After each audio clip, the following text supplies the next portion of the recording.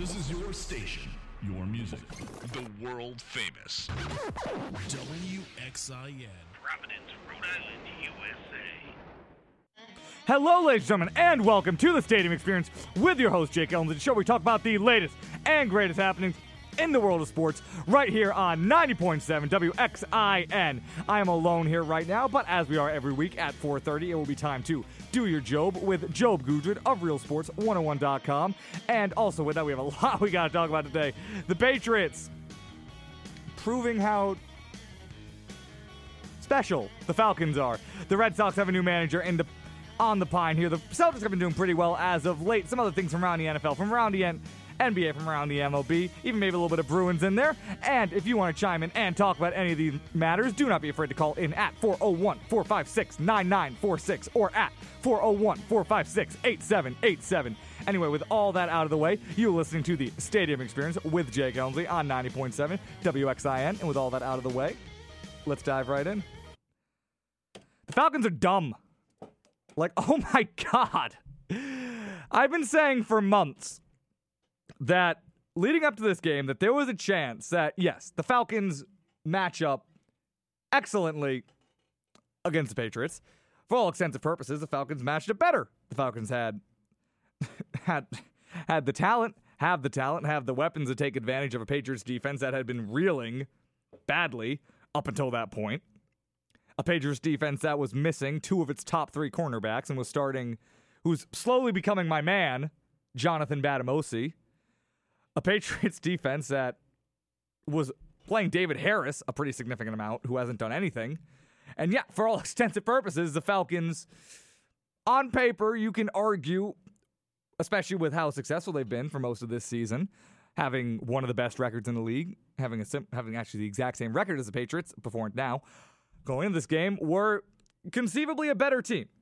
And I was cognizant of this. I brought this up. I did not call this kind of score in my prediction, but I was cognizant of it. I'm like, yeah, the Falcons match up well. But I've been consistent on this also, and I've been saying this for a long time, that there was a good chance that the Falcons come in here, start getting flashbacks to blowing a 28-3 lead in the Super Bowl, and that they're just so mentally broken, because obviously this is still on their mind. There's no chance that they're not thinking about this still. They're doing commercials about the Super Bowl. Matt Ryan does a Gatorade commercial about it. Julio Jones has that commercial where he's on the treadmill watching himself dap up Malcolm Butler after the Super Bowl. And yeah, it's obviously still on their mind. They have not forgotten about it. They haven't turned the page. They haven't risen up against it. It's obviously still on all of their minds. And yeah, I thought there was a chance that they were just going to be so mentally broken that they were going to come in, especially coming into Foxborough, they were going to come to Gillette and absolutely crap their pants. Have just fall apart mentally, execution-wise, from a coaching perspective, just not look like they know what they're doing. And yeah, on Sunday night, that's exactly what they saw. This team just displayed again that they are really, really dumb. That their coaches, Dan Quinn and Steve Sarkisian, don't have a clue what they're doing. And yeah, I was so joyous watching this game. This was validating to me watching this game. Validating me telling everybody, and I've been, obviously, you all know, I've been as critical of the Patriots as anybody. I don't think that they're some perfect team. This doesn't suddenly validate, this isn't validating any notion in my head that, oh, the Patriots are the best team in the league, and that it's just been all these haters saying that they're not good. No, this has really nothing to do with the Patriots. Well, I mean, it has everything to do with the Patriots, but I'm saying I don't feel validated in that. I think the Patriots have major flaws. I'm not willing to say that they're the best team in the league right now, but this validates a lot of my views on the Falcons, really my views on dome teams in general, but that's something I can get into in a minute. But yeah, this validates to me that the Falcons are really dumb. like a really dumb team ran by dumb coaches who don't know to run the ball when you're up by 25 points in the Super Bowl with less than a half to go. And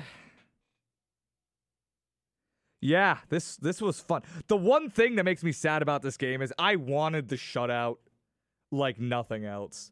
And I know, I was watching this game with Dave Cusack. He told, friend of the show, freaking co-host, he told me, oh, well, that's just being a spoiled New England fan, yada, yada, yada. And he's probably right, but I wanted this shutout so badly just to put the nail in whatever is left of the fragile psyche of this iteration of the Atlanta Falcons. Just really stick it to them.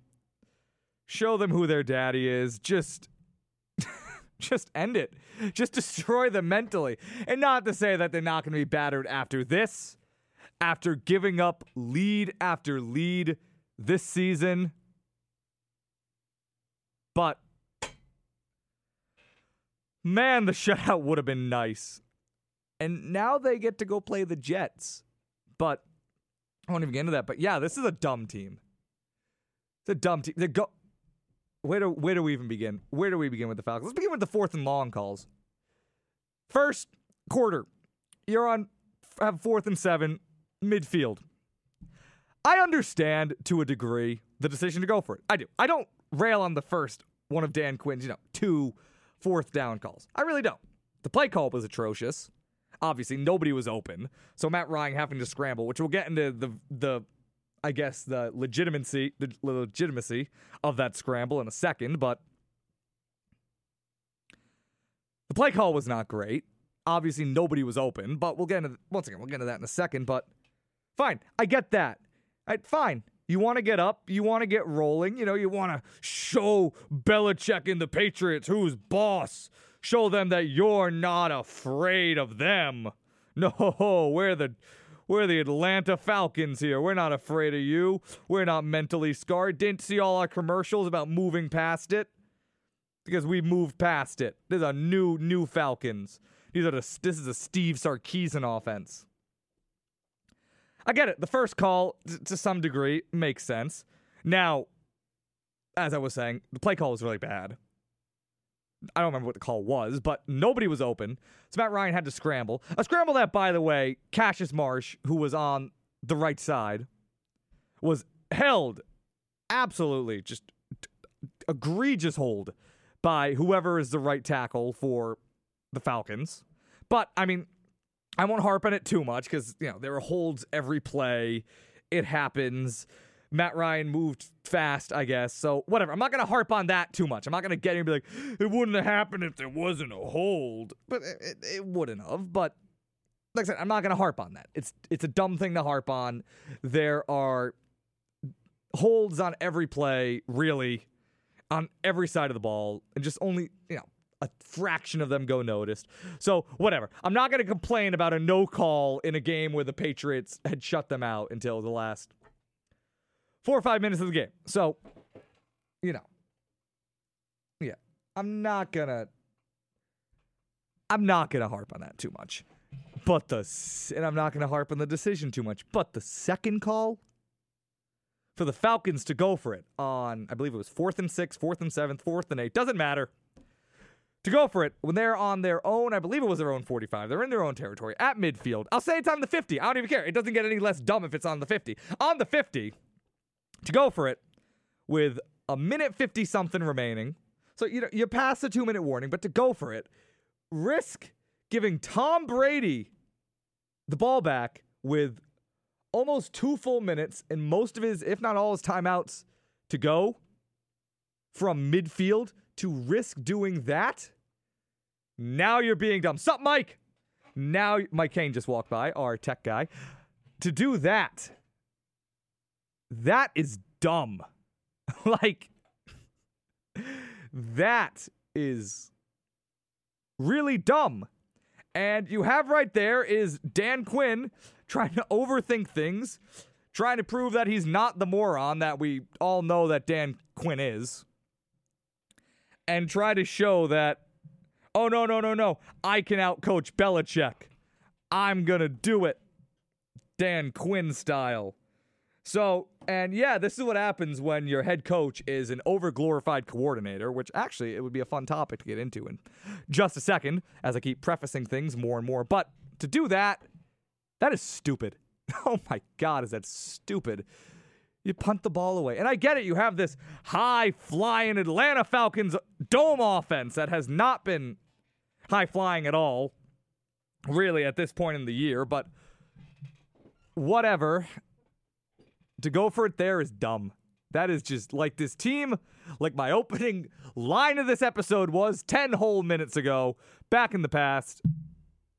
Dumb. That's dumb. This team is dumb. The Falcons are dumb. Top to bottom, they don't know what they're doing. They have so much talent on this team. They really do. Matt Ryan, Julio Jones.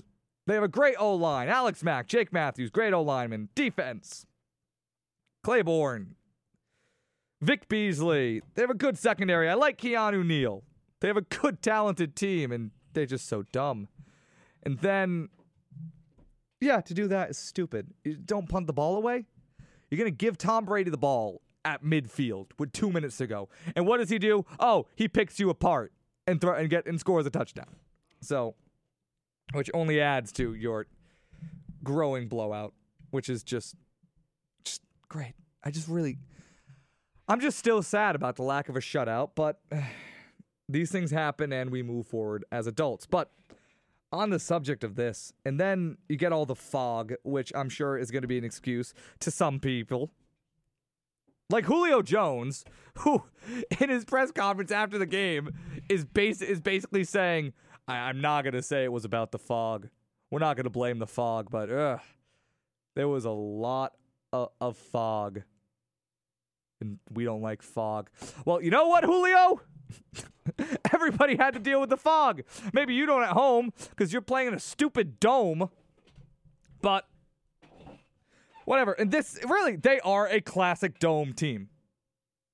Dome teams, typically, these high-flying dome offense teams that are just yucking it all over the place down there in the Superdome in Georgia, whatever they're calling it now, because they got their fancy stadium with a Chick-fil-A in it that's not open on Sundays because they're dumb.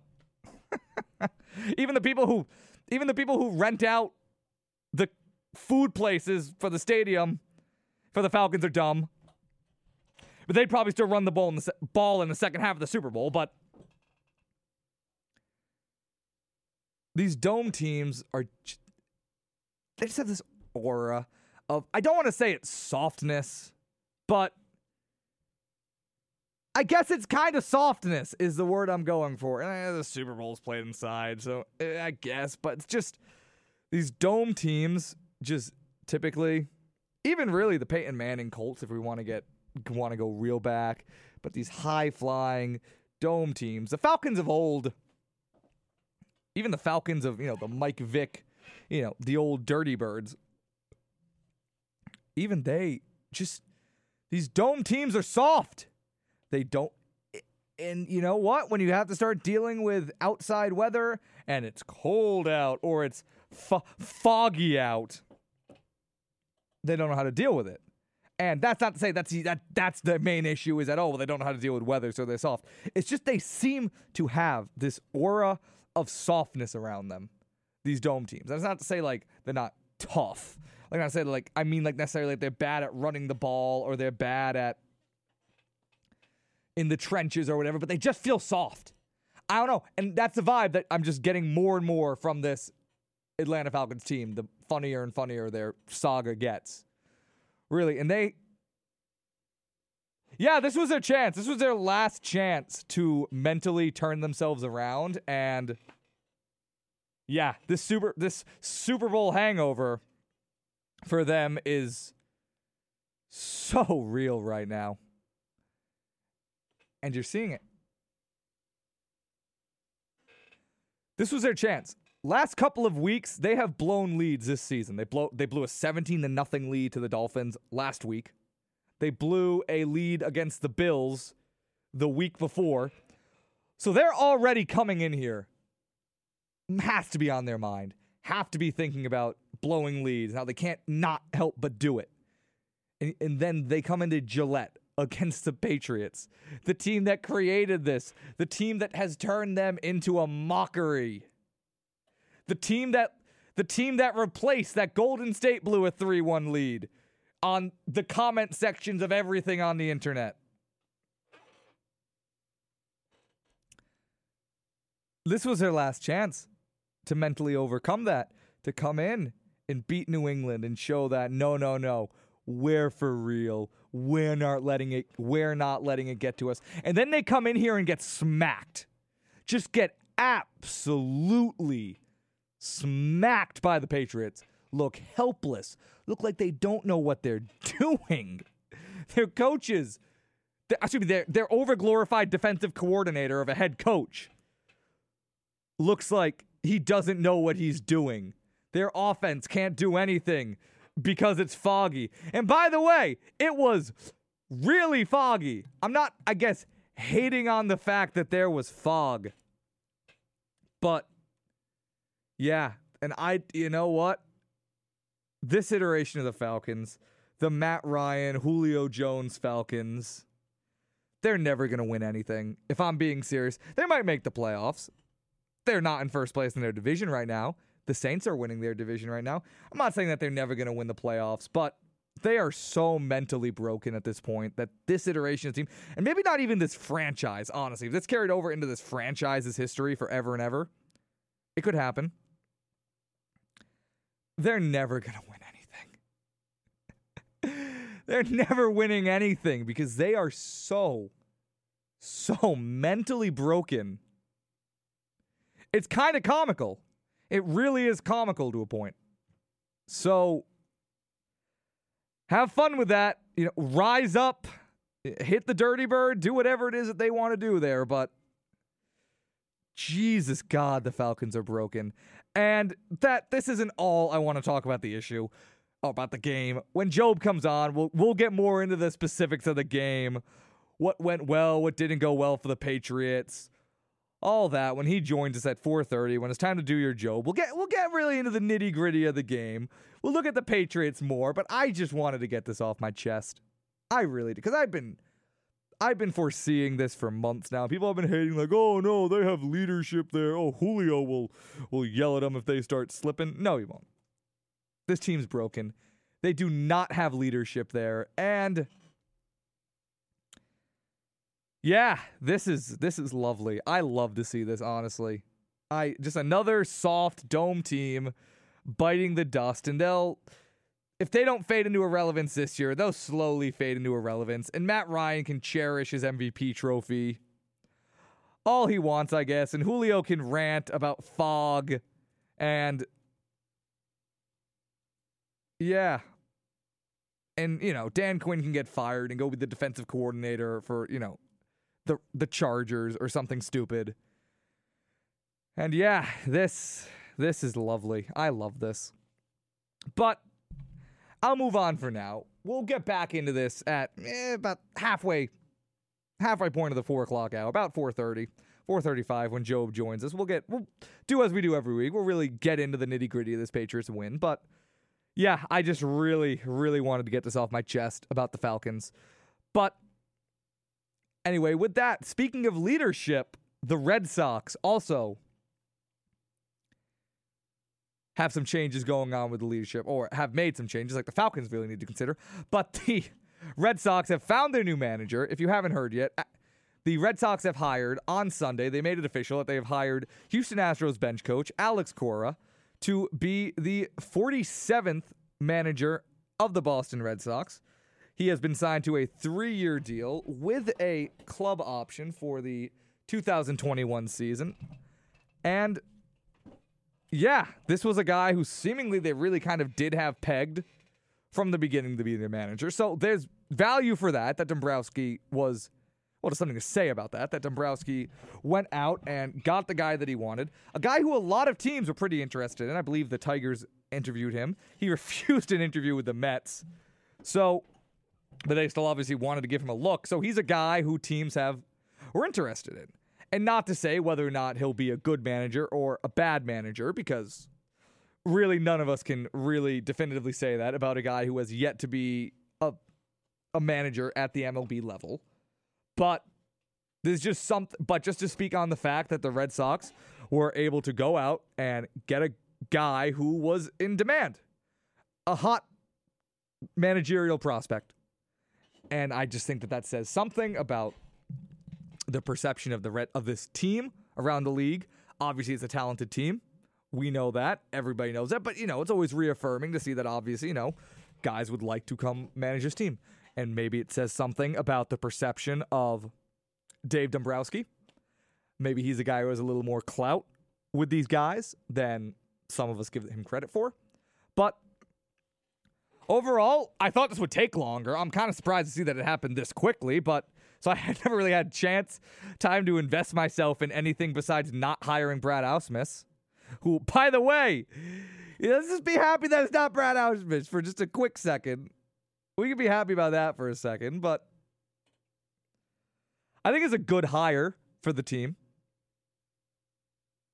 Alex Cora is going to be a former Red Sox. Obviously, is a guy who understands the market.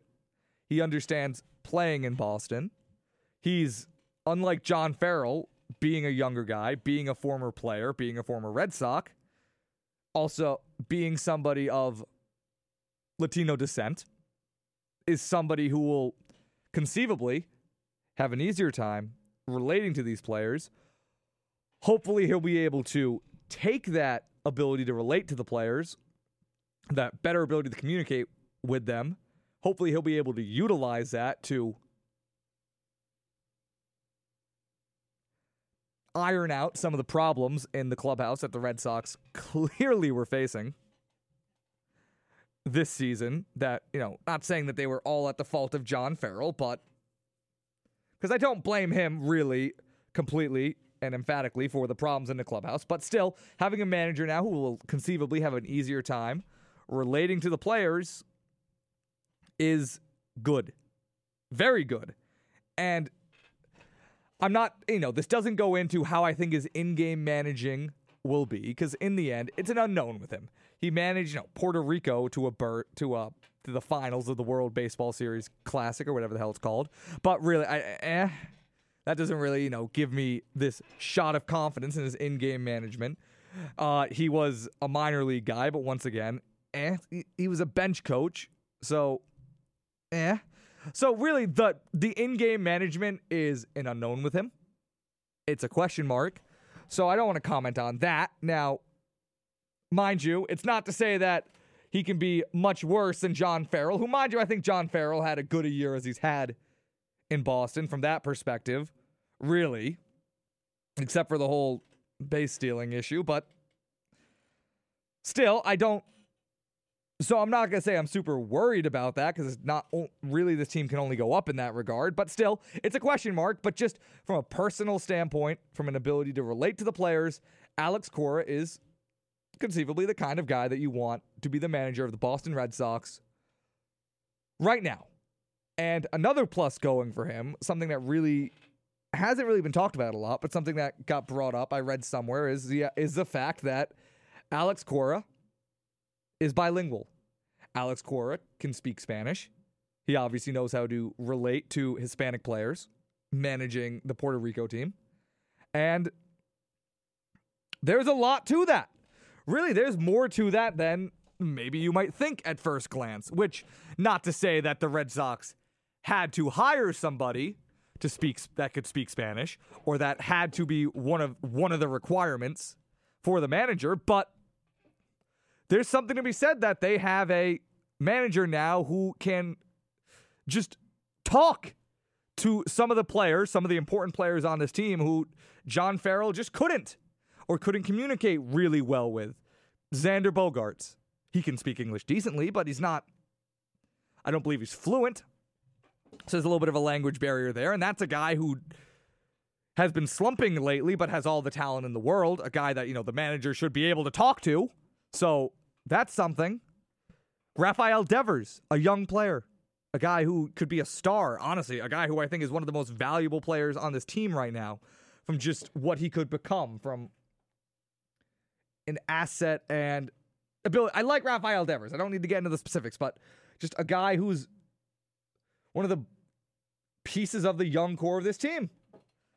He can't really speak English that well. So now you have a manager who can talk to that guy, who can hopefully relate to that guy. And I'm not saying that, now he can be his best friend, but yeah, there's something to be said from you had a locker room that had a lot of discord, where you had a manager who couldn't talk to some of your most important players, who just couldn't talk to them without a translator. So now you have that. So I just think that that's something to note as another plus for Alex Cora. Now, there are definitely potential issues that could come from this. Oh, also before that even, another plus for Alex Cora. He is a former media guy. He was part of ESPN's MLB team, which, you know what? For a team that had important players screaming at play-by-play guys, screaming at the media for really no good reason, for them to now bring a manager in who understands what it's like to be a part of the media, who understands what it's like being on that side of things, I think that's kind of big. And I think that might also play into kind of, maybe ironing out things, taking away control of this team from David Price.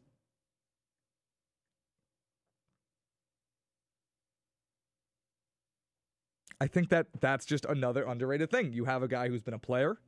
You have a guy who's been a media guy, so he understands the side of that. And you have a guy who's been in an MLB dugout. He has not been a manager yet, but he's still been around in a dugout as a coach. So I think there's some value to that. You have a guy who understands the media. You have a guy who hopefully won't stand for players lashing out at the media for no reason, but also a guy who will respect that side of things and hopefully will embed that sort of respect in the team, which hopefully maybe will, again, help some of these issues with this team. Get this team to focus on what matters. Get this team to focus on the game. So I'm cautiously optimistic about Alex Cora. I'm glad that it's not Brad Ausmus. I'm glad that they're bringing in a guy who hopefully can relate to the players. The in-game management is yet to be seen, but that's only because we haven't seen it. I can't say he's going to be awful at it because we haven't seen it, but I need to see it before I tell you if it's good or not. So, and yeah, I think this was a get for the Red Sox. I can't tell you if he'll be good or not, but he was a guy who other teams are interested in. So, we'll see. We'll see, and we'll get Job's opinions on him, and at some point while he's on, while we do your Job here on the Stadium Experience. But anyway, though, we're going to actually take a quick break right now. When we come back, it'll be time to do your Job with Job Gudrid of RealSports101.com. Anyway, though, you're listening to the Stadium Experience with Jake Elmsley on 90.7 WXIN, and we'll be right back after these messages. It's not the size that matters, it's the pleasure it provides. WXIN FM. I'm alright, nobody but about me. Why you got to give me a fight? Can't you just let it be? I'm alright. Stadium Experience 90.7 WXIN, Jake Elmsley here. It is 4:32 right now, so as we do every week, it's about time to do your Job with Job Gudrid of RealSports101.com. And how you doing, Job? Oh, how you doing, Job? Job. I'm here. Yeah, how you doing, man? I'm good. How are you? Good. I'm great. I'm riding high after Sunday's game, and I was talking about this, and I didn't get into the nitty-gritty. I'm not sure how much you heard, but I was just, explaining to the good people of Rhode Island College and the New England area and all my listeners on SoundCloud, which, by the way, every episode of the Stadium Experience goes up on the official Stadium Experience SoundCloud, as well as available for download on iTunes, so that's out there. But I was just explaining to all the good people that the Falcons are really dumb. They're really dumb, and I really loved seeing that come to fruition for the national TV audience on Sunday. Yeah, I think Dan Quinn earns honors there for being one of the worst play callers in football in this game. And also for the Falcons, just absolutely just destroyed psyche being on full display, which is something that we talked about, and I wasn't willing to make that part of my prediction, so bully on me. I don't remember what our predictions were for this game, but they were definitely wrong. Did you write them down for last week? I didn't, but they were definitely wrong. I know that I had 35 points for the Patriots, but I definitely had points for the Falcons up against our defense. Yeah. And I had it being a close game, and I didn't see that, and I'm glad I didn't see that. We'll get into that in a second, I'm sure. Yeah, and but, I guess going off of that, I had some takeaways from this game that were fantastic, and I really enjoyed watching Sunday night's game. It made me feel like we have a competitive Patriots team once again. Yeah, and that's another question I want to ask you. Do you attribute the defensive performance of the Patriots only giving up 7 points? I really wanted the shutout. I don't know about you, but I was really, really pulling for the shutout more than I've ever done before. But just because I hate this Falcons team and I wanted to see them get embarrassed even more. But do you attribute the defensive performance of the Patriots more to the Falcons' just shattered psyche and just conceivably a disability to look at the Patriots and not crap themselves? Or do you attribute it more to just that, and if they were going against, any other team with the quality of defense of the Patriots, that they would fare much better if they were in different jerseys? Or do you just attribute this to a legitimate development by this Patriots defense? Well, I attribute it to a few things, and I don't attribute it to the fact that they cannot play against the Patriots, because you know what? They couldn't play against the Dolphins last week, and they fell apart against the Dolphins, who are, not a very good football team. I think that this Atlanta Falcons team has been highly overrated this year simply because they had, that run at the Super Bowl last year. I think Matt Ryan was had a year that won't be replicated again. He had a year, similar to the year that Cam Newton had when he won the MVP, where everything seemed to just go his way. And I feel like, we overrated them coming into the season, and they're very clearly not as good as we thought they would be. But also I think that we can attribute some of it to Matt Patricia and the Patriots defense. As you and I have been talking about, we needed a get-right game, and I think we finally found it. Of all teams, it comes against the Falcons. It doesn't come against the Jets. It doesn't come against the Panthers. It doesn't come against the Texans with a rookie quarterback. It comes against the highest-scoring offense from last year. No, I agree. I think sense. It was a strange thing to see, but I think it was really, it told us a lot about Matt Patricia, and I think it told us a lot about this Patriots team in general.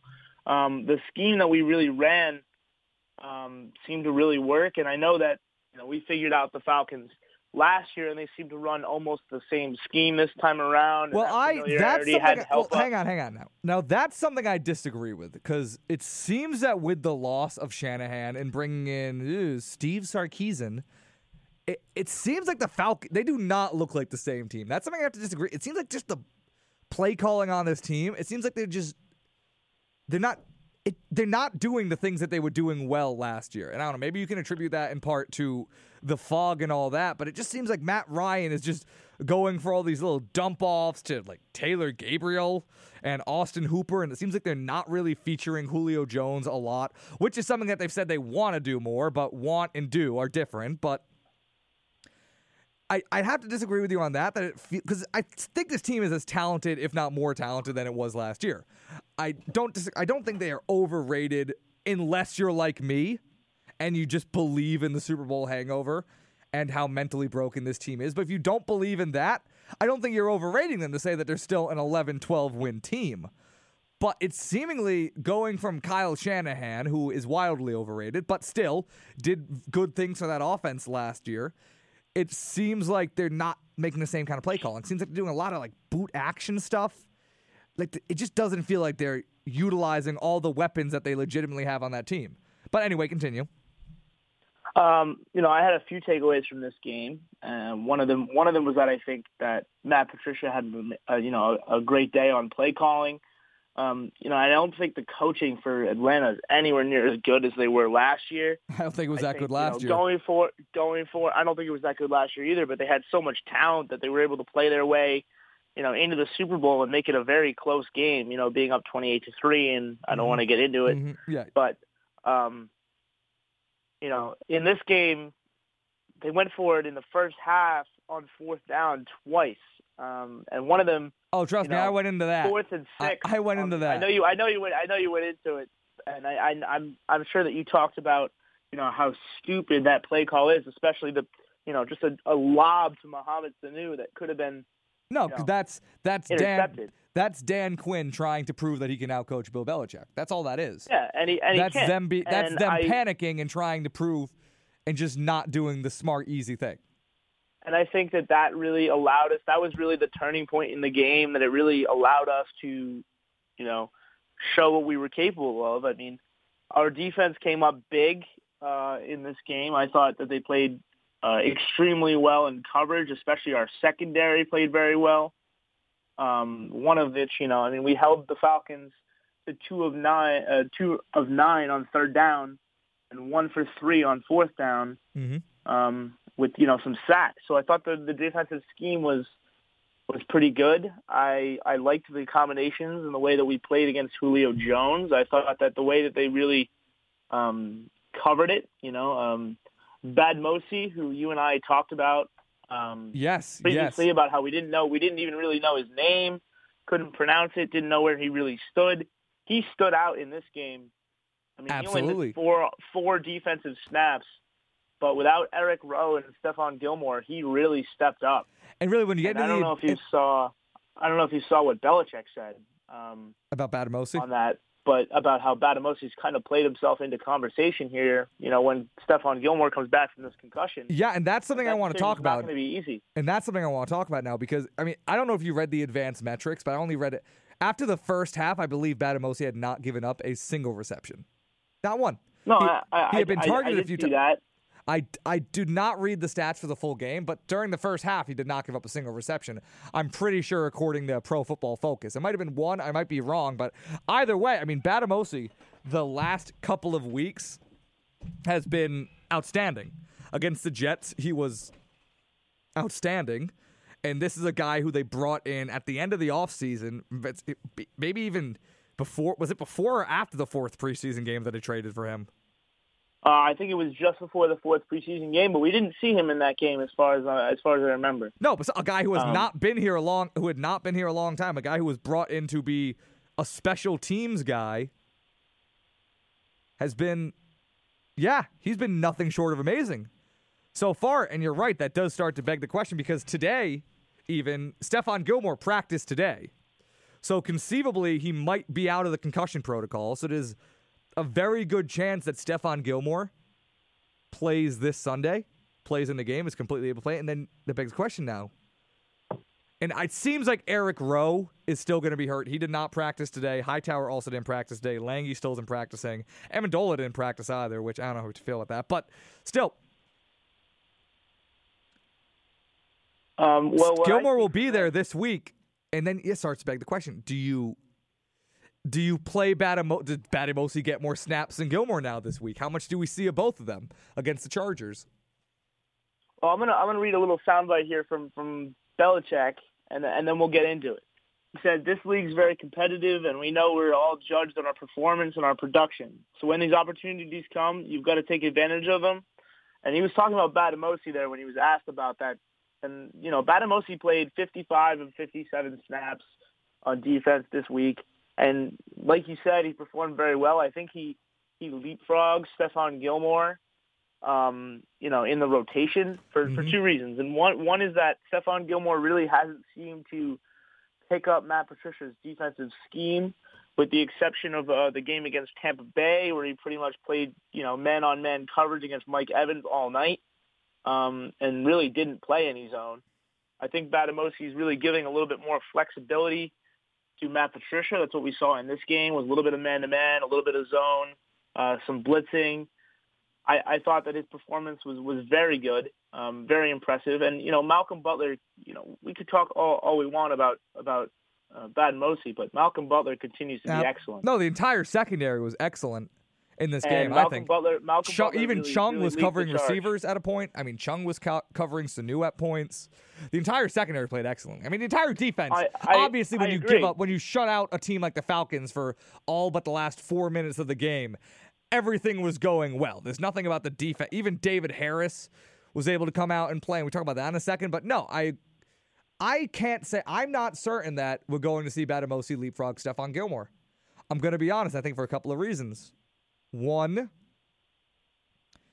you have to hope that Stephon Gilmore is more talented than Batamosi, which he's a more talented player. He's a guy who at points in his career has looked like a true number one shutdown corner.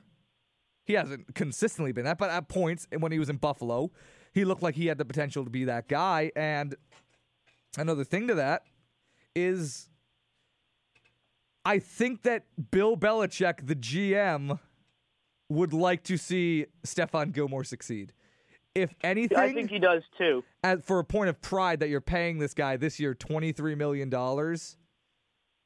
I would think that they would want to see this guy play. And also, I agree, but I differ in opinion as to how that's going to really impact the Patriots, and I'll get to that in a second. But you finish your point. And also, I think to another degree, I think honestly, as much as I love it, and I love Batamosi now, I don't think it's sustainable. I think it would be kind of silly for us to think that he's just suddenly evolved out of nothing into this, this lockdown corner, and that it probably the wheels will fall off it eventually. Which, if I'm wrong, I'm wrong. If we're sitting here in 10 weeks and Batamosi is a Pro Bowler and this and that, and he's leading the Patriots defense into the playoffs, then fine, I'm wrong. But I just law of averages, I can't imagine that he keeps up this pace. I imagine he'll eventually fall off and he'll just go back to being a special teams guy, a fourth, fifth corner guy. But maybe I'm wrong. But it's just, I would feel like this Patriots team also, if we're assuming that Batamosi isn't suddenly this, this top 10 corner in the league, this team will needs to get Stephon Gilmore going at some point if they want to succeed going into the playoffs.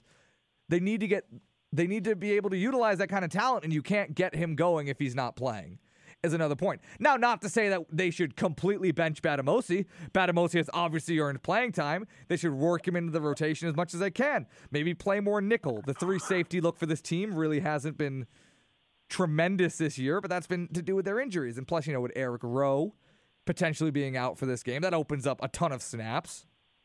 So I think that there are a lot of factors that will lead to Stephon Gilmore still being a prime part of the rotation as soon as he's ready to come back. I agree with most of those points. The only point that really makes me think that that's not going to be the case is that I think Bill Belichick, the GM, he might want it to work out as a GM, but I think Coach Bill Belichick, once the season starts, really takes precedence, and he knows what he needs in order to compete.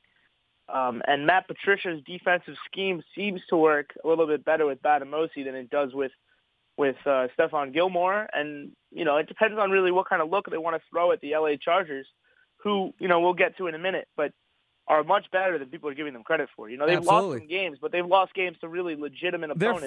They're 5-1 if they have a real kicker. They're 5-1 right now. If they have a real kicker, they're 5-1. Exactly. They're a really good team. They've lost to some competitive teams. But every single game they've played in has been close, and I think that Phillip Rivers is a quarterback that actually we need to worry about, and I feel like the defensive scheme, especially next week, we won't want to simplify that in order to just make Stephon Gilmore comfortable. So I wouldn't be surprised if next week we see a lot of Batamosi. No, I'm not saying that we won't. I think that he should stay in the rotation until he can't. Honestly, until the wheels fall off it, which, I still think will happen. Not to be a pessimist, but to be a realist. Usually, guys don't just become elite cornerbacks out of nowhere. But, except for Malcolm Butler, I guess. Well, maybe. Maybe it's going to be Malcolm Butler 2.0. Anyway. Yeah, maybe it could happen. It could happen. You're right. But just, if I'm being rational, until the wheels fall off, I say, ride the guy. I say you keep Stephon Gilmore. If I'm in charge, I say keep Batamosi in the starting lineup until it just doesn't work anymore. Hope that motivates Stephon Gilmore, which I'm sure it would, and I'm sure it will. I would hope that Stephon Gilmore is looking at this, this nobody come out of nowhere, be doing his job, be doing it better than him, getting all this praise. I would hope that motivates Stephon Gilmore, and I would say, just ride Batamosi until, the wheels fall off, and then you have this super talented guy who hasn't been playing up to his potential waiting in the wing. But I just think that rationally, Bill Belichick wants to get his $60 million cornerback going. I agree, and I think Stephon Gilmore's a better talent. But I want to move past Stephon Gilmore for a second, if you'll permit me. I mean, we have some negatives in this game. That in general, what is your what's your general impression of the game, just overall? Overall, I think we looked really good. We looked a lot more like the Patriots that we're used to seeing, and a lot less like the Patriots who've been struggling to string together wins, even at 5-2. We did have some negatives in this game. We had, the injuries to specifically Dante Hightower, who did not practice today, who did not practice, and who is a key component to our defense. Malcolm Butler hurt his ankle. Chris Hogan was also banged up. I know that he's somewhat of a tank, and he should be playing. But he's got the rib injury, and the injuries continue to pile up. And I know you said Amendola didn't practice, which might have just been rest. Might have just been rest. Also, Amendola is not young anymore, but the injuries continue to pile up for this team, and I think that was one negative. The other negative was that Brady really did get hit in this game. Yeah, Brady was getting beat up in the first half. I will say that in the second half, they were protecting him better. But no, you're right. In the first half, we did play, especially on the penalty, that called back his interception. Yes, that was brutal. He really got hit. Even if that did get called back on what was a bad decision by Brady, they were bailed out there. But we were bailed out by the flag. But no, you're right. For him to be taking, even if the hit helped them, they should not be letting him take hits like that. He should not be taking that hit. I mean, if we have to give up seven points so that he doesn't take that hit, I'm okay with that. I think maybe not on the grand scheme of a big game, but this early in the season, we cannot have our quarterback be taking hits like that. A 40-year-old guy, 40 years old. No matter how much no matter how much concussion water he's drinking, he's not. Yeah, no, exactly. The TB12 method can't prevent hits like that from taking a toll on your body. And I know he continues to say, "I'm fine, I'm fine, I'm fine," but there was a point already in the season when he's had an MRI and when he's been injured. We know his left collarbone is hurting. And Brady will play through anything that he can. He'll play through it, and he's playing very well. So I don't really want to rag on Brady. No, it's not on Brady. It's on the team's ability to protect him. I don't even really want to rag on the offensive line in this game because I'm sure we'll get to it in a second. They played a lot better than they have been playing. But overall, this game was very impressive. They finally did the things that we've been looking for them to do for the last 3 or 4 weeks, such as get the run game started, yes, play some lockdown defense, put some pressure on the quarterback. Even with no picks this week, we did put pressure on the quarterback. And, Matt Bryant missed 2 field goals, one of which was blocked by Cassius So Marsh. Even on special teams, they were playing well, even. I think we played well in all 3 phases of the game. I think we there's not much we could have done better, except maybe prevent the hit on Brady and that last really angry touchdown from Julio Jones. But, where he that's simply ripped the ball away from Malcolm Butler. Yeah, but I thought that was an interception. Also, though, Malcolm Butler played that ball perfectly, so I'm not particularly worried about that because in the end, you don't really want Malcolm Butler on a guy like Julio Jones because you see there, even if he plays it perfectly, in the end, guys like that are just bigger and stronger, and they're probably going to win at the point of attack. But no, still, it wasn't. But I don't worry about that look because schematically they played it perfectly. Really, I agree. I think really in all 3 phases of the game we played very well this week. But I also don't think we were playing a quality opponent the way that we all thought we were going to see. I don't want to go that far because the Falcons when we saw there was a Super Bowl rematch coming up on the schedule. I think next week is a much bigger litmus test. I think the Chargers are much better than the Falcons. I can't say that. I can't say that from a talent perspective. Now, from a playing New England perspective, I can agree with that. But from this was a talented team. As much as I've been ragging on how dumb they are, I don't want to downplay it. This is a very talented team that the Patriots were able to absolutely dominate. Now, another thing. I agree. They're very. Well, hang on. But when you go for it on 4th and 6, no, they're a dumb team. That's my point. They lose something when they play the Patriots for some reason. But another thing that you were talking about, the running game, and something that's happened in this game has been the emergence of Dion Lewis. Seemingly, Dion Lewis has emerged as the feature back for this team. As close as this team I think you're right. I think Dion Lewis has reemerged, though. I think reemerged is the right word. Yes, from what he was. The knee injury, that's what he was in 2014, or maybe it was 2015 when he was really the go-to back and no one could stop him. Yeah, and it seems like he's regained. Like last year, he was around, but he didn't look the same guy. It seems like he's regaining a lot of that speed, some of that explosiveness that he had. I feel like he's a lot more sure on his knee. He looks a lot better in the sharp cuts and in the second efforts. There was a point in this game, especially when he got tackled. He had 3 Atlanta Falcons around him, and he managed to get another 4 yards after contact. Yes, and it feels like almost every time. And it feels like every single time he seems to really get yards. Exactly. And he averaged in this game 5.8 yards per carry on 7 yards off of 13 carries. And yeah, it seems like he's really emerging as the feature guy for this team, even with Rex Burkhead being healthy now, even with James White being around, with Gillislee seemingly kind of fading into the background.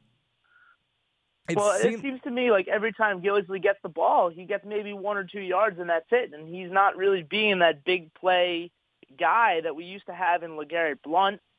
It seems like we're playing with a little bit more of a backfield by committee. I mean, Burkhead added 31 yards in this game. Burkhead had a good Dion Lewis was effective. Yeah, he did have a good catch in the secondary. Burkhead was effective on the drive that he was able on the drive where he played.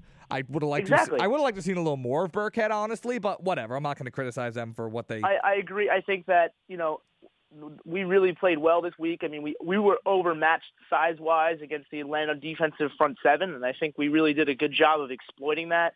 We were able to open up some holes for Dion Lewis to get into the secondary, and he's a very nifty guy, side-to-side kind of back, and he managed to make it worth it. I mean, his yards after contact, I don't have the numbers in front of me, but I'm sure they've got to be pretty high because every time I see him, he's dragging some defender for another 3 yards. Getting through them and would start.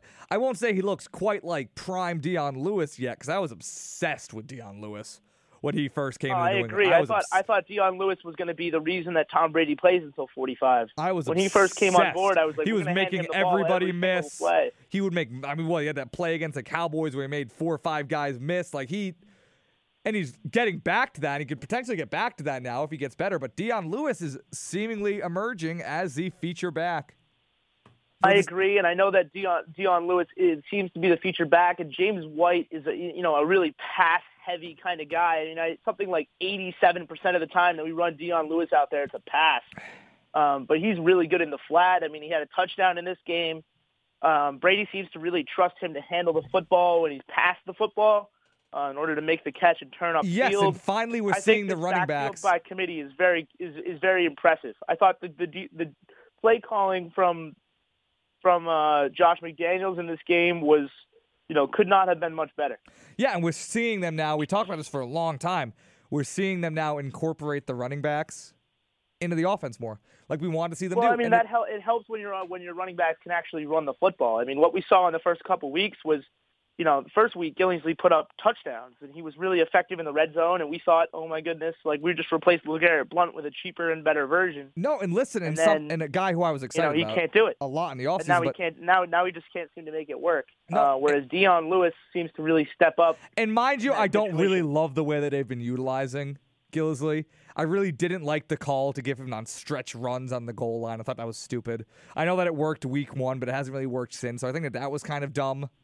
I think that if they want to establish him as a power back, they should try to be doing more of that up the middle. But that was one play call I could complain about. But I just would say that. They seem to be trying to do too many of these little outside runs with him. But anyway. Yeah, which I don't agree with. I think he's more of a power back like you do, and that Dion Lewis should be used in more of those situations, or Rex Burkhead. But anyway, like I was saying, call in the rest of the game. From a scheme perspective, I think it was very good play calling by Josh McDaniels. And another note about the run game is the beginning of the game, the first drive or so, they kept trying to run play action very early on. Like a couple of their first few plays were play action, and Brady was getting destroyed on them. And it was kind of getting to me. It was getting on my nerves a little bit.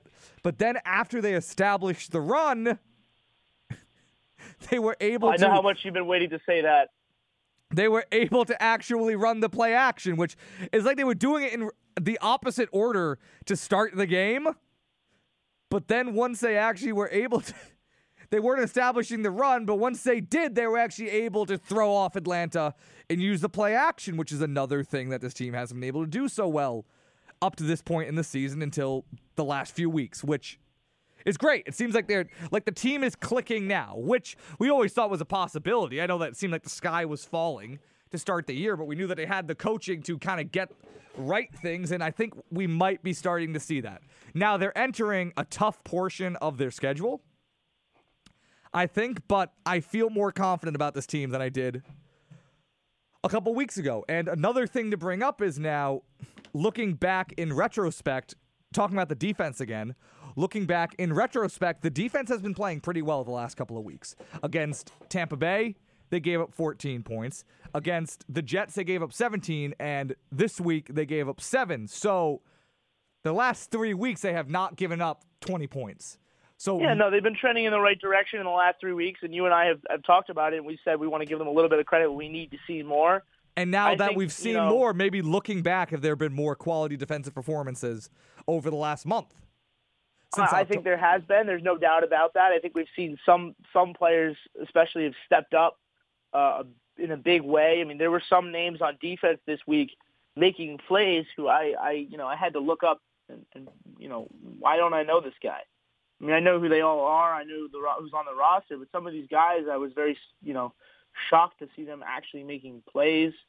I thought we had some really good blitzes on Matt Ryan, up the middle, that really seemed to, make him uncomfortable. Yep, the pass rush was there. Scheme. The pass rush was there, and some of our rookies have really stepped up into the system, and it's really made me think that maybe this talk about how there's the system really is what makes these players great. I'm starting to buy into that as I see like these less talented players or these rookies on the defensive 7 step up and play beyond what I thought their ability was going to be. Yeah, I mean, Adam Butler had a sack from the D-tackle position. He had a sack from the interior. And the Falcons' interior line is no joke. And Dietrich Wise started this week, which I was glad to see. And he played pretty well. He didn't have any sacks, but he had plenty of pressures. So, yeah, we're seeing the defense step up. And in the month of October, they've been averaging like 14 points a game, which is outstanding. And not to say that they can keep up that kind of pace, but they've also played 2 quality offenses. I think the Buccaneers are a quality offense. The Jets are, I'm not going to, jerk them off for what they did against the Jets, but the Falcons, that's a very high. The Falcons are a legit team. And yes, I think that's so they've been playing really well. Legit chance that we've had to see the defense really perform, and they stepped up and they rose to the occasion. I don't know how much of that was Matt Patricia and his play calling, how much was performances, but a lot of these guys seem to just be stepping in and doing their job and filling that role. Yes, so if they can, I would feel excellent about this team if they could close out the month of October with a good defensive performance against LA, which I think I agree. I think if we, and I don't think that's too much of a reach. No, I don't either. I think LA is a good team. I think they're much better than they have been in past years. They have a lot of good weapons. Is a very good, good quarterback. Yeah, and they have a lot of good weapons on that team. Melvin Gordon has been out. I have Melvin Gordon in all my fantasy leagues, and he's been outstanding on the ground as a receiver. He's not a guy you think about as a receiver, but I think he has 4 or 5 touchdowns through the air now at this point in the year. He did not have a good game last week against Denver, but whatever. He's been outstanding all year. They have Keenan Allen, who I think is an excellent receiver. They have Mike Williams. They have Hunter Henry, Antonio Gates. Like, they are a team with a lot of weapons and a quarterback who knows how to use them. But I agree, and I think he spreads the ball in the right way, and it's a real test to our defense this week. If we can see the same kind of progression that we've been seeing in the last 2 or 3 games, I think we come away with a win, and we come away feeling a lot better about this Patriots team than we do right now. No, and a team that's managed to climb back and now is tied for the best record in the AFC, which I think is impressive. I agree, and I think a lot of it, I want to get to it in a second about the competition that we see, because I think some of these teams are fading and others are stepping up. But I think, the AFC is really, as usual, ours to seize or to lose. Mm-hmm. And if we have another defensive performance like we did this week against a legitimate team in Los Angeles, I think that, you'll see me being a lot more high on the Patriots than I have been in weeks past. Yeah, and a point you're talking about, the competition in the AFC. Another thing we've seen the last couple of weeks has been the Steelers, a team who we talked about a couple of weeks ago maybe being dead maybe Ben Roethlisberger being totally done. And after his game last week, we still weren't sure. But the Steelers now we're seeing are really coming on. The Steelers are now. That's the team that I was thinking about specifically when I mentioned that. They're really coming on strong, especially on offense. Their defense specifically has been playing tremendously. A lot of their young players have really been coming on the last couple of weeks. I mean, they gave up, I think, 8 yards in the second half. And for some reason, I watched this whole game. They gave up, I think, 8. They gave up almost 0 yards to the Bengals, who was a decent offensive team, in the second half. They gave up 13 points to the Chiefs last week, and you're seeing a lot of their good young players. Ryan Shazier is coming on. Bud Dupree is coming on. TJ Watt is coming on in a big way. A lot of these players, these pass rushing front seven guys who they have drafted very high the last few years have been coming on. And that's not even talking about their other, their high talent, their Tuitts, their Casey Hayward. It seems like on defense, they've been coming on. The addition of Joe Hayden has been pretty big for them. Artie Burns has even been playing well. Like, they've had guys. I agree. I think that they've been, performing much better than you and I gave them credit for. And we thought, after Ben Roethlisberger threw 5 interceptions, that maybe they would fade into the background and not really be a threat to the AFC. But their defense has really kept them in it, and I think their usage of Le'Veon Bell, who's an explosive kind of player, who's been making defenses look really exposed and really silly in the last few weeks, has really covered up the fact that Roethlisberger looks like he's almost done. And they look like they might have one more run in them. Absolutely. And if they can keep that up, they look like a very complete team right now. More complete. I agree. Whereas there are other teams who seem to be, doing the opposite and regressing. In Kansas City, for example, I think, Kareem Hunt is starting to slow down a little bit. I think it's going to start exposing them pretty soon. Smith is starting to regress to a normal quarterback average and not look like Tom Brady every week. I wouldn't be surprised to see them fall off the top of the AFC sometime in the next few weeks and to see them replaced by the Steelers and Patriots as the two really big threats in the AFC. Yeah, so I mean that game in Pittsburgh for the Patriots is going to be one to watch because right now I don't know who I'd say is a better team between the two of them. I agree, and I know that that's one of the games that we circled at the beginning of the year that I said that I thought we would go 14-2 and we might lose that game. It's worrying me more and more as we get into the season. Because they look a lot better than I thought they were going to look. And our defense still, I can't commit to loving this defense yet. So no, absolutely not. But I really, that's going to be a really big game. I think we have a couple big games coming up because I think Derek Carr and Amari Cooper, they seem to be coming scary on. Combination down in Mexico City, in a neutral site that really isn't very neutral. I think Oakland has the upper hand there, especially with us on the West Coast.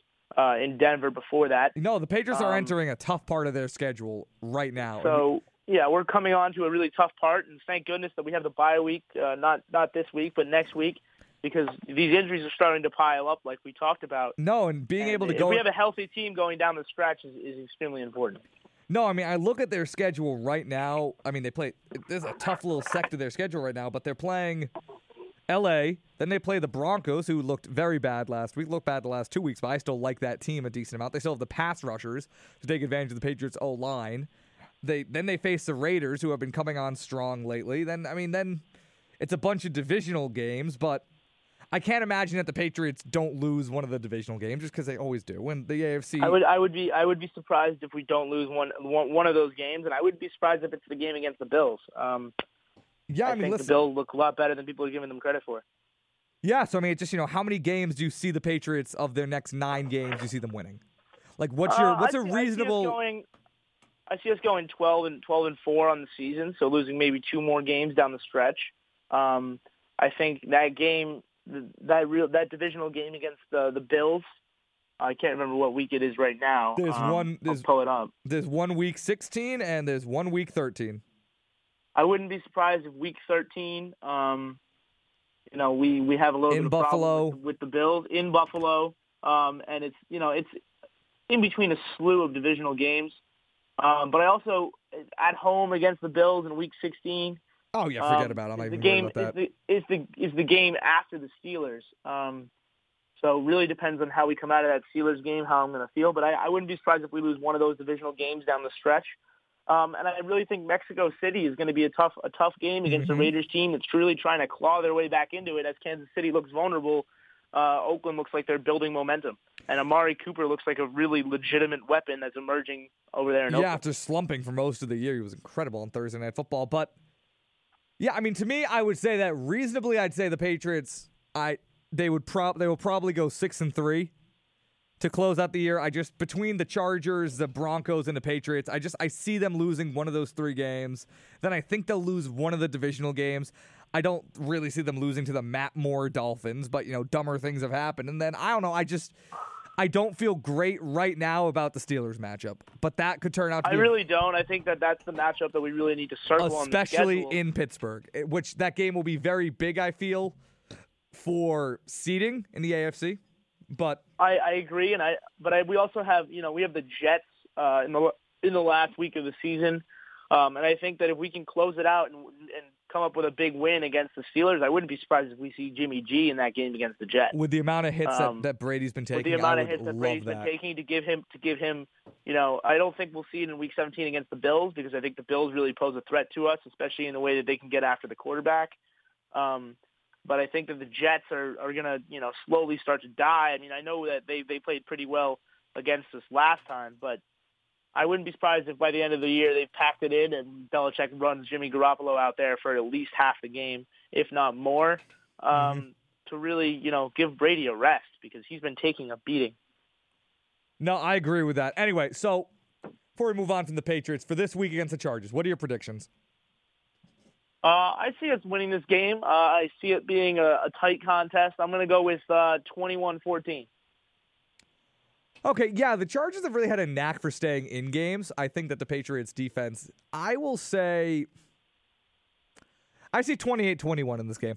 I keep going high. I'm going to write these down this time. Yeah, I keep going high. We can discuss it next week. I know I keep going high with the scores, but I'm not going to stop. I see 28-21, and I would feel very good if the Patriots only give up that. I think Melvin Gordon is going to have a very good game against Patriots. I think he will too, and unfortunately I think our defense is going to struggle to stop their run game. It'll be interesting to see the matchup between Gilmore and Michael Williams.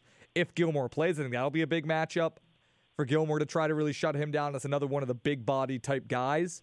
You hopefully bring Gilmore in the stop, so I think that'll be a big thing. I think the matchup of Butler and Keenan Allen also, though, will be the Patriots' corners match up well against this Chargers team, so it'll be interesting to see how they go against those matchups.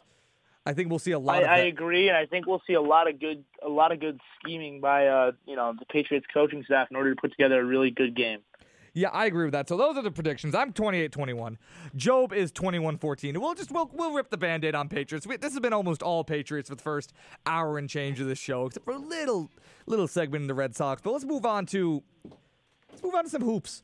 So the Celtics so far, I mean, so far the Celtics, obviously, since losing Hayward, that's super deflating for the team, but they've been able to string together their first 2 wins of the season now. Last game, a couple of days ago against the 76ers, and last night they were able to really dominate the Knicks 110-89, and as deflating as seeing Gordon Hayward go down and how that changes what this team is, what they are competitively, who they'll be going forward. I've personally seen a lot of things with the Celtics the last couple of games that I think are positives. Altogether, I think so too. I think even in our hang on. let me. A lot of things I've seen as positives.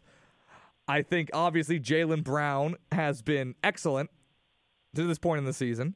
And a lot of these kind of unheralded guys on this team also have been playing very well. I think the poster child for that up to this point has been Terry Rozier, who has had 10-plus points in almost every game this year. He didn't last night. He only scored 6, but that also came with... he scored 8, but that also came with 6 rebounds, 6 assists.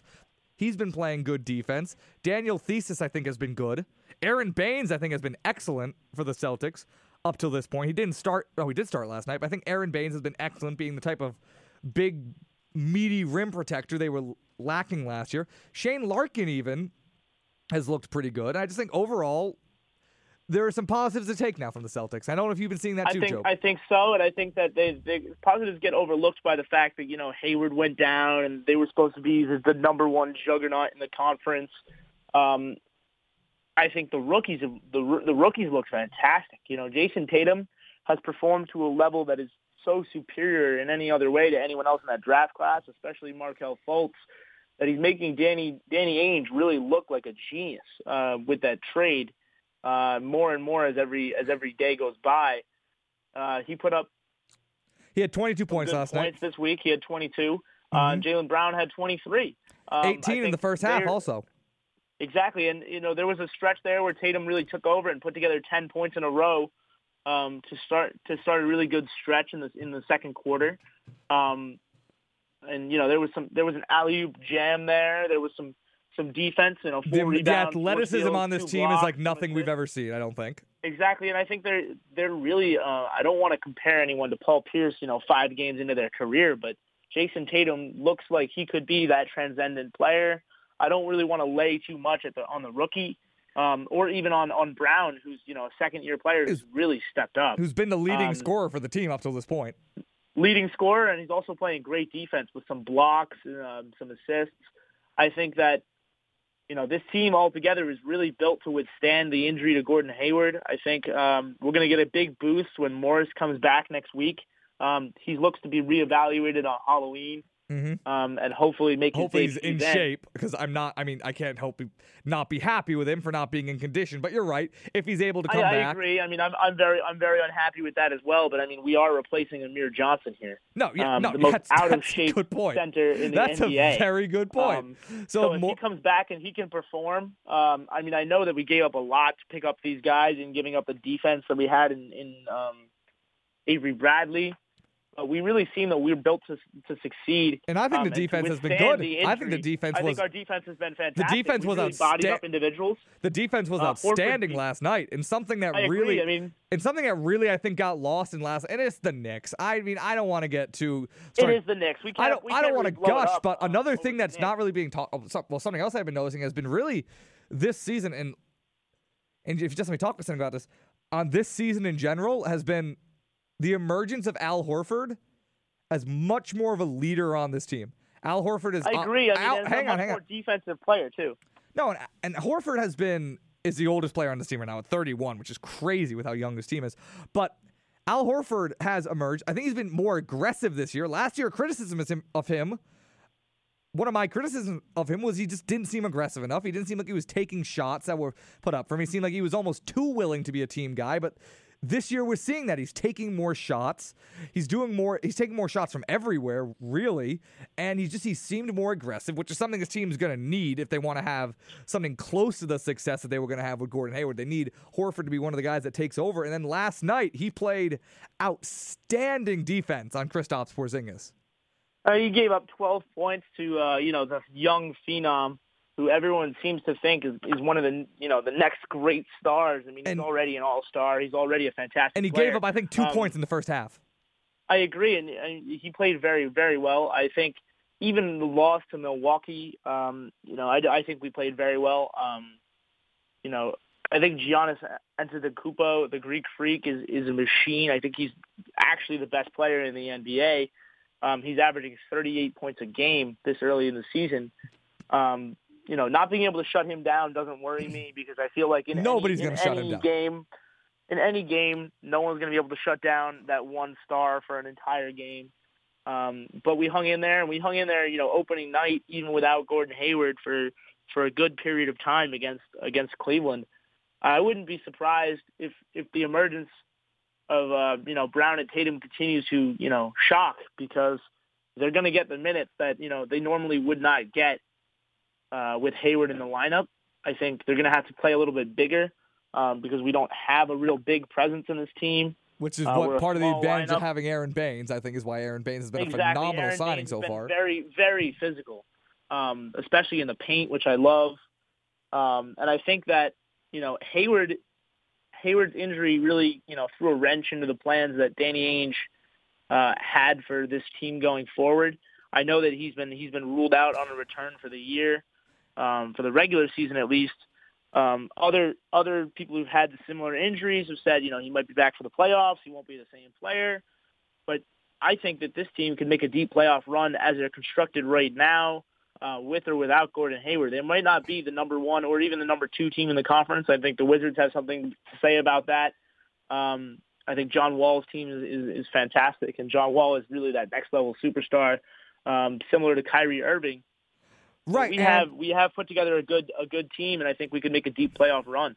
Right, and Hayward going down, it takes this team out. This is no longer a finals contender that it was, but I still think that for Celtics fans, there is still some buzz to this team. There's still something to watch here. Yes, they're not better than the Cavs. They're not in that conversation anymore, but there's still the development of these young players and a lot of guys in this team. This is a fun team to watch. I enjoy watching them.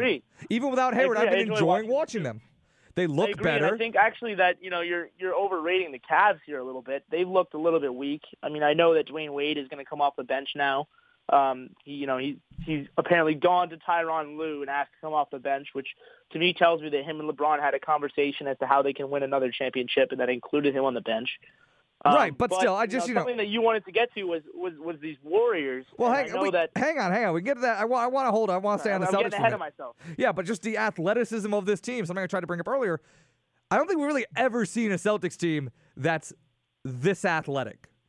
Now, I don't think we have, except maybe in 2008 when we won the championship. With even Garnett, then, I don't think that team was physical power. I don't think that team was that athletic. I don't think that team was nearly as athletic. Now, Kevin Garnett was a specimen. Paul Pierce was very athletic, but Ray Allen wasn't this high-flying guy. Kevin Garnett wasn't this high-flying guy. But now you have Jaylen Brown, Tatum, Kyrie, who I think we're still waiting to see emerge as a real force for the Celtics. I think he has yet to really take over, which I think is impending. I think once he gets more comfortable, he'll be much more productive than he's been up to this point. I agree. But yeah, the athleticism on this team is just really fun to watch, and it still sucks about Hayward. It's tragic, but there's still some value to this team. I don't think the season is over yet if you're a Celtic fan. I still think you have plenty of things to watch right now, and hopefully, they'll keep up on this route, and they'll keep giving the young guys these minutes consistently. I agree. What do you think about Kyrie Irving and his participation in this offense? Because so far this season, we haven't really seen, the one dominant scoring performance from him that we all expected him to come in here and put up now that he's, the number one option on an offense. But I feel like his distribution of the ball and the way that this team is constructed, he's really spreading the ball in a way that's allowing these young guys not only to develop, but really to show off their contributions. I mean, right now, if the season ended today, the Celtics would be in the. I don't even know if they'd be in the playoffs. Oh God, the standings are right now. I don't care about that. But okay, on the subject, the stars on this team are emerging and they're getting brighter every day. And I think a lot of that has to do with Kyrie Irving and his distribution of the basketball. That's a good point. Taking over games is not necessarily what we need at this point in the season. That's true too, because Kyrie Irving now, especially without Hayward being there, Kyrie Irving is getting keyed in on by defenses. He's facing a lot of double teams. But a positive that I think we have to gain from this is that something that I think you'd be worried about is that Kyrie, with kind of having a reputation of being a sort of selfish player, you'd be worried that to see him try to just take on those double teams and do it himself and try to prove that he can be his own man. But I think that, and while I still would like to actually see him be more productive offensively, I think the fact that we've seen him be willing to defer the ball, pass it to these younger guys, not take on these double teams, these triple teams all by himself, I think that is good, though. I think that's a positive thing to see, that development of this team. I think it's more fun to watch. I think it's good to see that Kyrie is willing to still be a team player, even when he's not with LeBron, not with Kevin Love. He's willing to not defer, but he's willing to give the ball up to some of these younger guys, and you see it. And the passing has been good. And I hope that as his understanding of the offense gets better, I'm glad that we're talking about Kyrie not being aggressive enough. I feel like is a positive thing. That's our problem. We're not here talking about Kyrie taking on everybody. About Kyrie doing the opposite. I mean, Kyrie strikes me as a really a Russ type of guy. I'm not on the same level of talent as Russ, obviously, but as that kind of mentality that he wants the basketball and he's going to go at it and he's going to perform and he's going to take over games is really what I was scared of. Him coming in and doing what Russ did last year, but not really passing the ball enough to really get us the W and maybe just put up stats. He's done the opposite. He's made sure that we get the win. And some of his stats have suffered offensively. He hasn't been, the leading scorer that we all expected he would be. And I know that, we still have Hayward.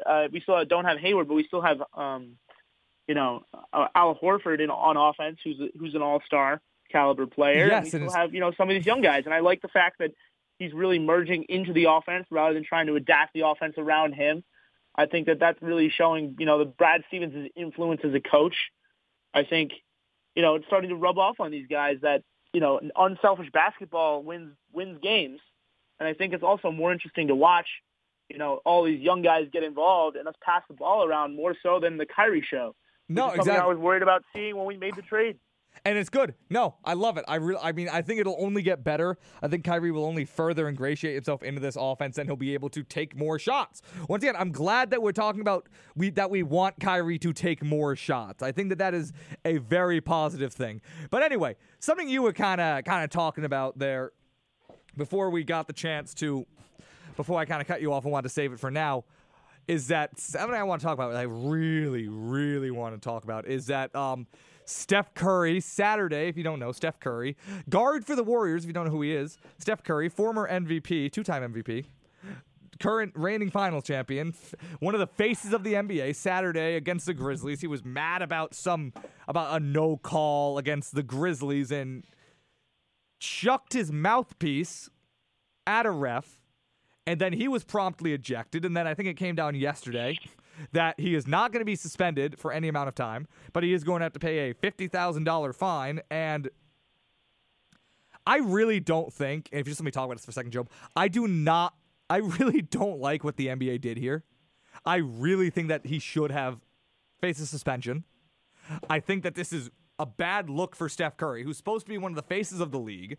I think that, and I hate to come here and say, oh, think of the children, but I think that as a role, I think this is a stupid, really reprehensible thing for him to do. I don't think you can get, I know he's not hitting the ref. He's not, he didn't sock the ref, but I think that there's definitely a clear difference between, somebody just yelling at a ref about not getting called and then taking something out of your mouth and throwing it at a guy. And we can't disagree on this, and you can give me your take on this, but I just think that is such a disrespectful thing for Steph Curry to do. I think it says something about him that he was able to do it so easily, and I just think that the league should want to crack down on this, especially with it coming from one of their star players, a guy who's one of the, if not the face of the league, a guy who's been probably one of the most famous athletes over the last couple of years. I think that they shouldn't tolerate this from a guy like that, and it just, I hate to see this, and after you tell me your opinion, it just kind of goes to something I've been thinking about the Warriors over the last couple of years. But what's your opinion on this matter, Job?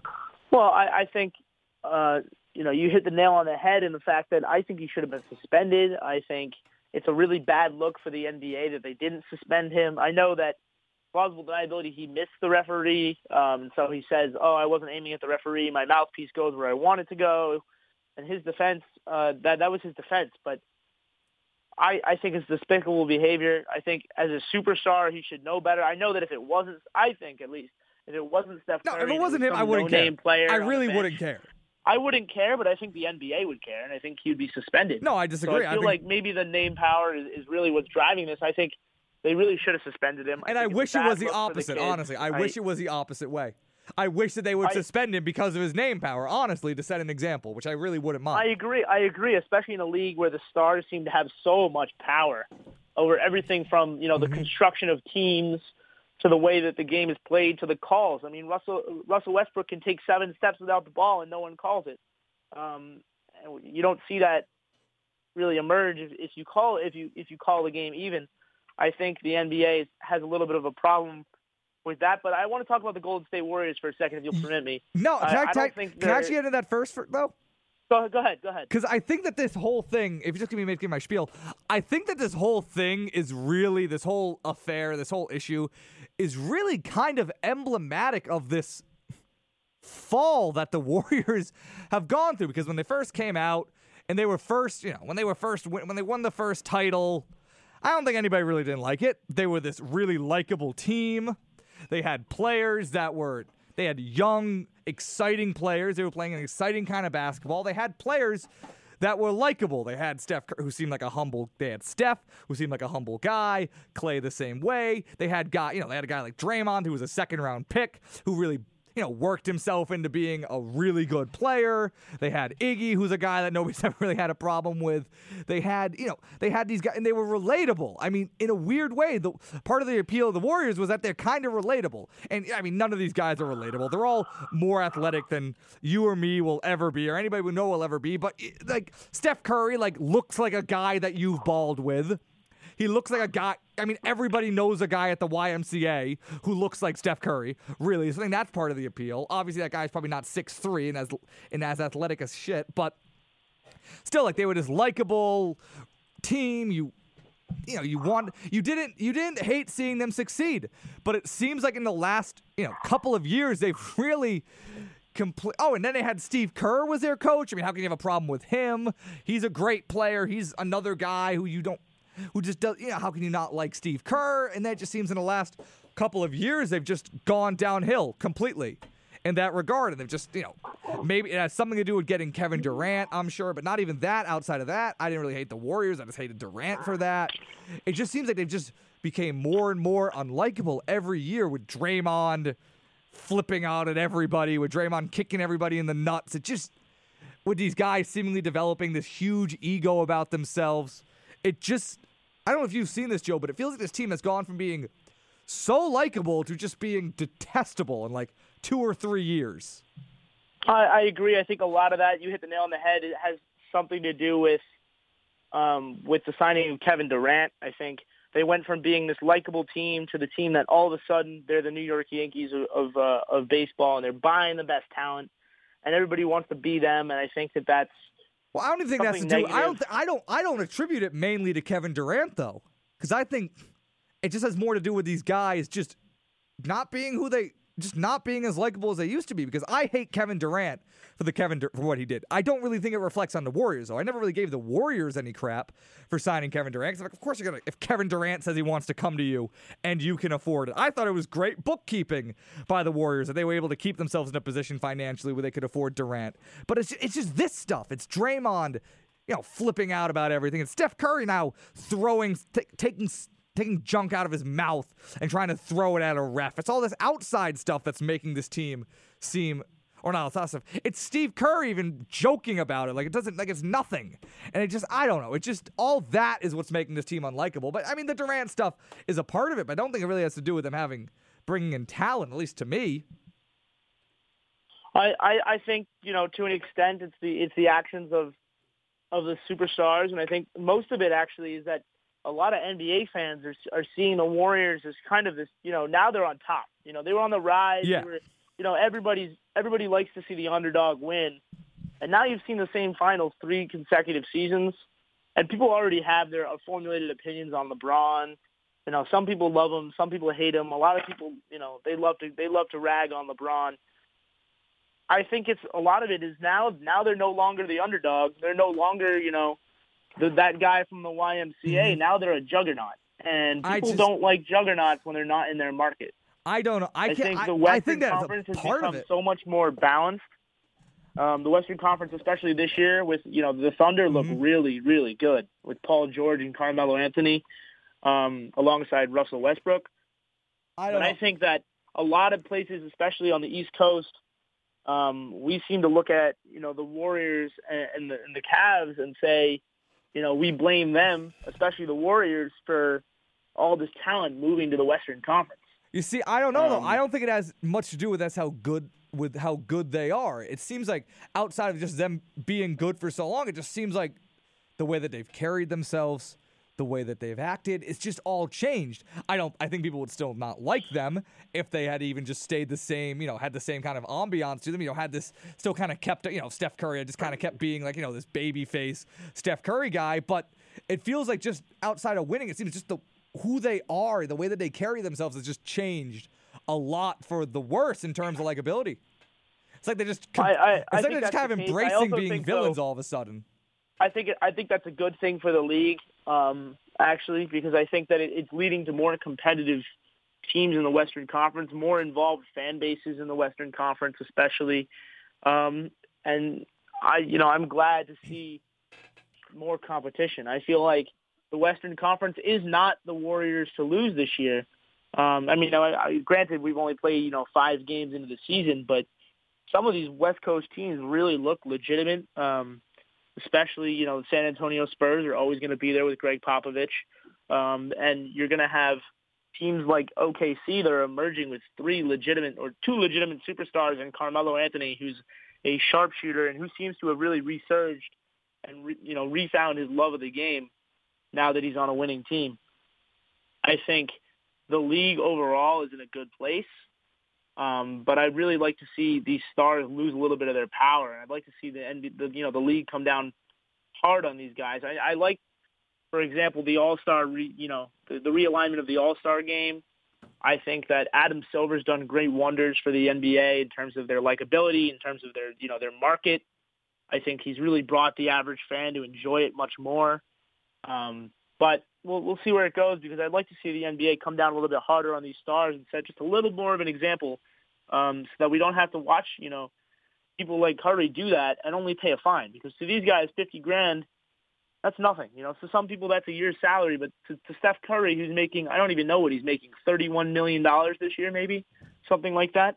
That's nothing. That's a drop in the bucket. That's a parking ticket. And I think he deserves more than that. Yeah, I don't know. I mean, I don't think it's bad or good for the league in either way. It's just interesting just how quickly this team has really just evolved from what they were to just being just really, really hateable outside of how good they are. It's the way they carry themselves. But anyway, it's been time to do your Job here on the Stadium Experience with Jake Elmsley. We've been joined by Job Gudrid of RealSports101.com, as we are every week. Thank you for joining us, Job. Thank you for having me, Jake. I'll see you next week. See you next week, Joe. Bye-bye. Anyway, though, as I just said, you are listening to the Stadium Experience with Jake Elmsley on 90.7 WXIN. We are going to take a quick break, and we will be right back. Scum and villainy. This is 90.7 WXIN.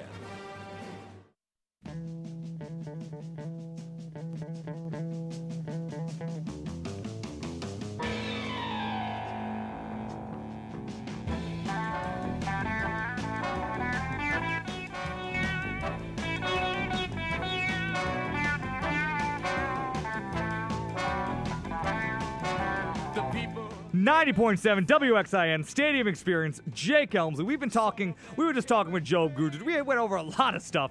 Patriots, Celtics. We didn't get into any Red Sox stuff, but joining me, as we did at the top of the show, now I have Josh Percy, frequent co-host, friend of the show here, and I was giving my opinions earlier in the show, Josh. I know you weren't listening. You were too busy in your office doing whatever it is you're doing there, but I was just talking about my opinions of Sunday's announcement of the Red Sox hiring Alex Cora as their manager. And I think if you didn't hear the beginning and you want to hear the beginning, don't be afraid to check out the official Stadium Experience SoundCloud. But I was talking at the beginning of the show about how I think it's a good hire. I think he's a guy who could potentially have the ability to communicate with these guys. A guy who knows what it's like to be a player, knows what it's like to be a part of the media. He hasn't been a big league manager yet, but he's been around it. So I can't speak to his ability to make in-game decisions, but I think that he could potentially be a guy who could, especially being a Latino, who can speak Spanish, he's bilingual, a guy who can hopefully communicate with these players in a way that John Farrell wasn't able to. Okay. That's okay. I agree with that. I think it was a good hire. Everything that you're saying, I agree with. Yeah, and obviously, I'm not going to say that I know he's going to be a good manager, because we don't, but I do say, I think there's some value. I don't know if you describe this, but I think there's some value in it, and it says something about the perception of this team around the league. It says something about Red Sox in, first year, manager years. I feel like Alex Cora might do pretty good for himself for the first year. He might have a few down years, then he'll have another few good years, and then he get fired. But no, I'm just saying, I think it says something about the view of this team around the league, though, that they were able to hire a guy who I'm not saying is going to be the next great manager, but a guy who was in demand. Yeah, I agree. I think it was good that they were able to get to him before the Nationals did. True. That was a solid hiring. One thing I do want to point out is that I predicted predicted an Astros-Dodgers World Series. I had some of the number of games of the previous games. Is that why you came on here? Yes. Is that I would you like came to on say here to predict? I predicted. You ambushed me. I predicted an Astros in 7 over Dodgers. I am. All right. Dodgers are playing a lot better than I thought they would be. No. Round of applause for Josh yes, Percy. yes, That please. may be the first prediction to ever Yes. come true on this show. Yes. No. You also said Astros in 4 against the Red Sox. You're on point. Yes. You're on point with your Astros predictions I did this not year. think the Yankees were going to get past Cleveland, but We didn't predict that one, so it's the fine. outcome of, I mean, the number of games played in each series where it was a little off. However, the only thing I had wrong was Yankees over Indians. That's the only thing I had wrong. All right, fair I had enough. Indians over Yankees, and then Okay. I had everything else on. Okay, point. you don't have to brag about the rest of your Yes. baseball. Okay, Yes. cool. So I cool. do- yes. Cool. Let's focus on Alex Cora. Yes, though. but that's my point, is that I'm saying that I thought Alex Cora was going to be hired from the start. I didn't want anybody else to be hired because I thought a Ron Gardenhire would have been a similar situation to the John Farrell I just situation. didn't want Brad Ausmus. I was didn't want fine Brad with anybody else. Ausmus. I thought the one name that was being thrown around was Alex Cora and Jason Varitek, and the reason I was more lenient with Alex Cora is because he's been in a dugout Yes. as a coach of some sort, and not behind the scene type guy that Jason Varitek has been. If Varitek is hired, I think Varitek should be the catching coach for the Boston Red Sox. Or for the Yankees, they could really use it. Well, no, because the Red Sox catchers have been tremendous, and I think that they could use even more help because Varitek not only was he a solid defensive catcher, he had a solid arm, which is a lot of these guys do, and I think they need to be utilized better in throwing out runners. So I think Varitek could help there. He was also I wouldn't say a phenomenal hitting catcher, but he was a switch hitter, which is, I believe, they have a lefty and a righty catcher. I'm not sure. Can't Don't think quote me on that. Yeah, sure. But I know Blake Swihart can bat both. So if he was to get called up, I think that he could be a great. He could be utilized as a catcher's coach, big time. Where I think that the Red Sox' weakest position is most likely the catcher, unfortunately. Sure. Okay. So I feel and like, just to round it back to Cora, because that's but no, good. that's where I'm getting to. I said Alex Cora was a former Red Sox, and I believe that I definitely want somebody who understood the yes, market. 100%. And I feel like players like him, he never had when players become coaches, one of the things I have is that you want to know his reputation when he was a player. Which was one, and that was something I want to talk about. Thanks for bringing that up. Because when Alex Cora was a player, he was a platoon guy. He was like a better Brock Holt type guy. But he did have, and even when he was Boston, he did have a very good reputation. Yes. And a lot of these things are coming out now, which maybe, we shouldn't trust them too much because they're coming out now. But he's a guy who had a reputation as a very team-first guy, which is good. He's a guy who had a reputation even when he was in Boston. Seemingly there were articles coming out now that claim that, that Cora was the only guy who could, talk to Manny Ramirez, which, it didn't really work because nobody was really ever able to get him to listen. But so he was a guy who... But the thing is, if you bring Alex Cora in, he may be able to work with Hanley. He could yes, work... he's a guy who can relate to some of these players. Yes, he can... honestly, in this day and age, I feel like you want former players now because a lot of these coaches... Yes. Farrell played baseball. But like yes, timey exactly. Ted Danson baseball. So now you're getting into this where Alex Cora is playing in a more of a... He played with some of the players that are still playing. Which that's something I want to bring up that could potentially be an issue. I think I could foresee that it's possible that his two... However, I don't think as long as no player hang on. played with him. Well, that's the point. I was going to say, there could be a little bit of an issue with Dustin Pedroia. He was a guy who played when Cora was here. I'm not saying that will be. Maybe it helps him with Pedroia, but Pedroia they might. We don't know what type of relationship they had as players. Right, which seemingly it was good. Well, they both played the same position. And when they played, Cora didn't step on his toes to try as I'm a veteran, I should play. You're no, only and now that's the point. Year. When they played, I believe it was Pedroia's rookie year, but Cora yielded to Pedroia. He didn't create any issues about Pedroia taking his position, but just to say also another thing is Cora played second base, and shortstop. Bogarts has been struggling, and he could be able to. He's been struggling fielding wise, which is something Cora was very good at. Yes, he was and that a was another great defensive player, and he could definitely help Bogarts better his defensive ability. And that was another. Also, if the Red Sox have to get another second baseman, which Pedroia is going to be out till at least which I June want to or talk about in a July, second. Hang on. If they get somebody or they try to bring somebody up from the minors, Cora is the type of guy that could help coach Yes. that guy while Pedroia is sidelined. Yes, and that was another point, is that because of Xander Bogaerts' point, something else I really made a point of emphasis in the first segment of the show was the fact that he can speak Spanish. Yes. Xander Bogaerts does not speak great English. He's gotten better, but doesn't speak great English. So you had, a struggling player with a lot of talent who your manager just, not even that he couldn't relate to him, he just couldn't talk to him without a translator. So I think the ability of that of Cora to sit down, I don't think that's something we should underestimate, that Cora could actually sit down and talk to Xander Bogaerts. He can talk to Devers, who also cannot speak very good English. He can communicate with these guys from a culture. No, I agree, and I feel like there's a lot of Hispanic players that are playing for the Red Sox right Yes, now. and that can help them in free agency. Yes. He could be a guy who can call just some of these free agents. Edwin And he'd be like, hey, hey. hola. Hola. Come to me llamo Alex Cora. Come hablar with the Red ¿Cómo Sox. estás? Muy bien. I take Spanish too. I can coach the Red Sox. But I would also need a translator because it's very English Spanish. But yeah, he's a guy who could. I do think it's value. He's a guy who can communicate with them. I think he has a very good value at the Red Sox and not so much with the Nationals. Sure. Yeah, I think so. That's a good point too. No, you're right. And he'll be able to communicate with some of the young potential stars of this team who haven't been able to play lately. And it also, I think that the Alex Cora is the same thing I said about Jason Varitek, why I wouldn't mind him being the coach, but He knows him. He knows the market. He knows that the was market. big.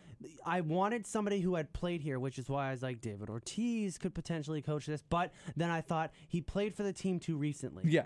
Also, now, I say mind that- you, if there's anybody who could come in and he would command Yes. respect to the entire team, David Ortiz, I'd be okay with. For Yes, the it's a recentness yes. wouldn't bug me because they all now if there was like Brock Holton coming in, then I'd be like, okay, Yeah, like that's similar. Like if David Manny Ortiz Ramirez, walked in, he'd command the room. If Manny Ramirez, that they hired Manny as a coach, I don't think it would end well. You No, know what I mean? but, We discussed this, like we said, if we needed if you needed a player that could relate to the team, Ortiz and Manny would come into perspective, and we'd obviously choose Ortiz because he's a natural born leader. Yeah, and they love him. They spent Yes. all year talking about how much they missed him. So Yes. that would be it. But still, anyway. I think the Alex Cora signing was good. Mm-hmm. I think it shows good things for the future. I think he could be a very long-term coach here. Potentially, He yep. could be Sure. he could be the next Terry Francona. I mean, I don't want to start No, throwing things. not like World Series. No, wise, I but want he I could be want the to type see it. of I'm guy- not willing to say. I think it's a good hire. I'm not going to sit here and tell you that he's going to be, because there are going to be problems. He's going to make some bonehead, stupid decisions. Yeah, well, to start. honestly, He will. this is where the Red Sox need to go and get a good pitching coach Sure. Yeah. because that's probably Alex Cora's weakest, mindset. Sure. Because if you think about it, he was a utility But then guy. again, having a pitcher Yes. coach as John Farrell did not help the pitching either. Yes. So However, my thought is Alex Cora was a bench guy, Mm-hmm. so he would come off the bench as a pinch hitter, so he knows those type of situations better than True, John Farrell true, did. He also true. knows, like, oh, hey, there's a good matchup coming up for one of our bench guys. He doesn't just throw somebody in there. I mean, for I a would rest hope that day. John Farrell also understood that, being around baseball his whole life. But sure. Well, clearly he didn't. Sure, and also I'm not really worried about the in-game stuff, honestly, because the team We has haven't proved seen much. It can't get much worse. Than exactly, John and I'm Farrell's more. in-game What I'm style. worried about with this team is I want somebody who can come in. The problem with this team this year was the locker room. Yeah. There was in the clubhouse. There were issues Now it's in the like- clubhouse, and hopefully Alex Cora is the type of guy who could help them resolve those. I mean, if you think about, you hope, but Alex Cora not being an older, player. Exactly. He's probably been coaching for 3 or 4 years now. Yeah. On like the bench and like yeah, he behind the coached scenes. Puerto Rico, Yeah, that which type of I don't thing. really count too much for much, but However, still. a lot of these players might not respect him as much because he hasn't accomplished as much. Now, I He will might say- be a rookie. He's a legit rookie coach. Yeah. Now, a People point might to not him, though. respect him. A point for Alex Cora is that he's always been around winning teams. Is an underrated thing, but he's always been around winning teams his entire. You can't say his reputation. I feel like if he walks in there and he gets the respect to the locker room, the Red Sox are going to be in for a very good few seasons with him I as agree. a manager. If he cannot gain David Price, Chris Sale, Craig Kimbrell, Hanley Ramirez, I feel like the younger players will. I work don't see a better problem. with A lot him. of them are understated guys. I don't see them having a problem. No, But right, no, but Pedroia won't give a problem. He did say, "I'm the leader of this team." Yeah, we'll see. However, if like Chris Sale, David Price, Craig Kimbrell, the leaders of your pitching Mm-hmm. staff, Hanley, who's supposed to be a leader in your I mean, he was your DA. He was your cleanup guy. So that's normally your power. Yeah. Your guy that you go to. Yeah, no, this could go one of two ways. So that's what I'm saying is like if these guys, the outspoken guys, don't fall in line and trust Alex Cora, you could have a mutiny in your hand. I don't feel that much because they're going to like him more than John Farrell. Well, clearly, just by nature change. of it being John. It's like but I'm not saying this season. No, but I'm you're saying right. like if after this season, if he does, if he can't maintain control. Which can be said about every coach, but as a rookie, if he can't maintain control all year, they'll have some problems. Then he's going to have problems because you don't see managers like John Farrell or Terry Francona, Bruce Bochy. You don't see those type of guys losing control. Nah, John Farrell lost control pretty bad this I year. didn't mention him. Oh, I thought you did. So that's you did why say John I'm Farrell. no, I said Terry Francona. I said Joe Madden. Oh. And I said Bruce Bochy. I mean, heck, even Dusty Baker didn't lose control of his team because, or Dave Roberts. He was a rookie. It's just a DC. You know It's just a DC team. But it's like DC teams just can't win. So those type of guys don't lose control of their locker room. And that's why they continue, even if they don't have a World Series season, they continue to coach because they still maintain the respect of their players, which is something that the Red Sox coaching staff has never been able to keep. They need that this year. Yes, they need that. That's the number one thing. They need leadership in this team, and hopefully Cora will be able to bring them that. And I'm optimistic. Now, one more thing I want to get to, something I have not found a way to slivel in. Today, it came out that Dustin Pedroia today underwent successful knee surgery. He was in New York. It was like the hospital had some weird name, but I can't remember it. But it was in New York. It was successful. He got this huge knee surgery that he probably should have gotten last year. Sure, he got but microscopic last year. Yeah, and clearly it didn't help. Yeah. So anyway, it was an issue to hopefully resolve. Well, not resolve, but at least prolong the chronic knee problem that he faced all year, where he was just managing pain for most of the year. And the reports out are that he's going to be sidelined 7 months until May. Which to this I say good. I'm glad he did this.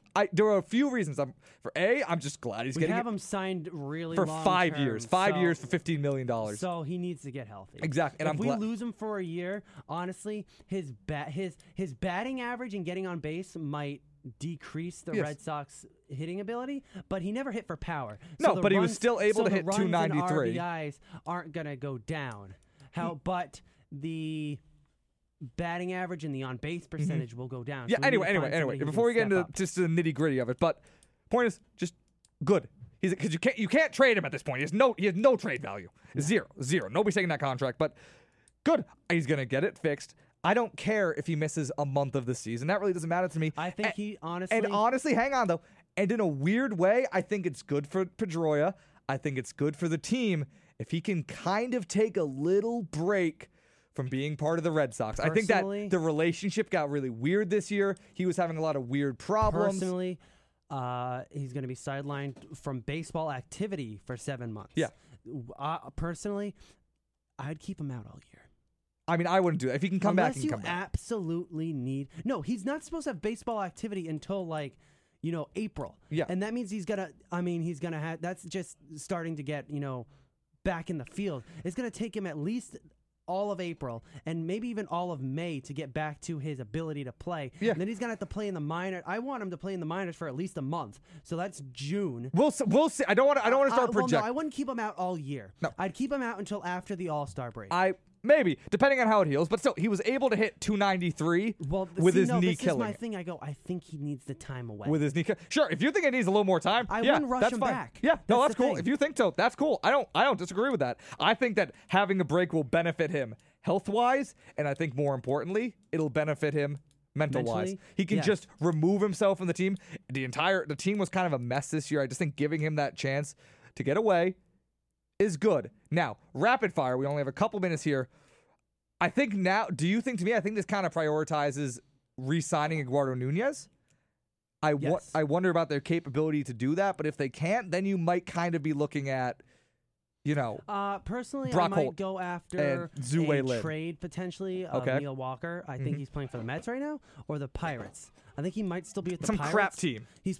I think he's playing on some cheap deal or something like that. He might even be a free agent. But Neil Walker is the type of guy who can play second, short, and third. He can play the outfield. I don't know what team he's signed to right now. He might be a free agent, but that's the type of guy I would go after. I mean, also... no, Nunez is too high of a commodity right now, and I don't think that they can afford him. Okay. Unless Nunez is willing to take a pay cut. Which I can't imagine a guy who's made the amount of money he's made will be. I mean, his knee injury potentially might, fair. Red Sox might be willing to offer him a little bit more than some teams, but yes.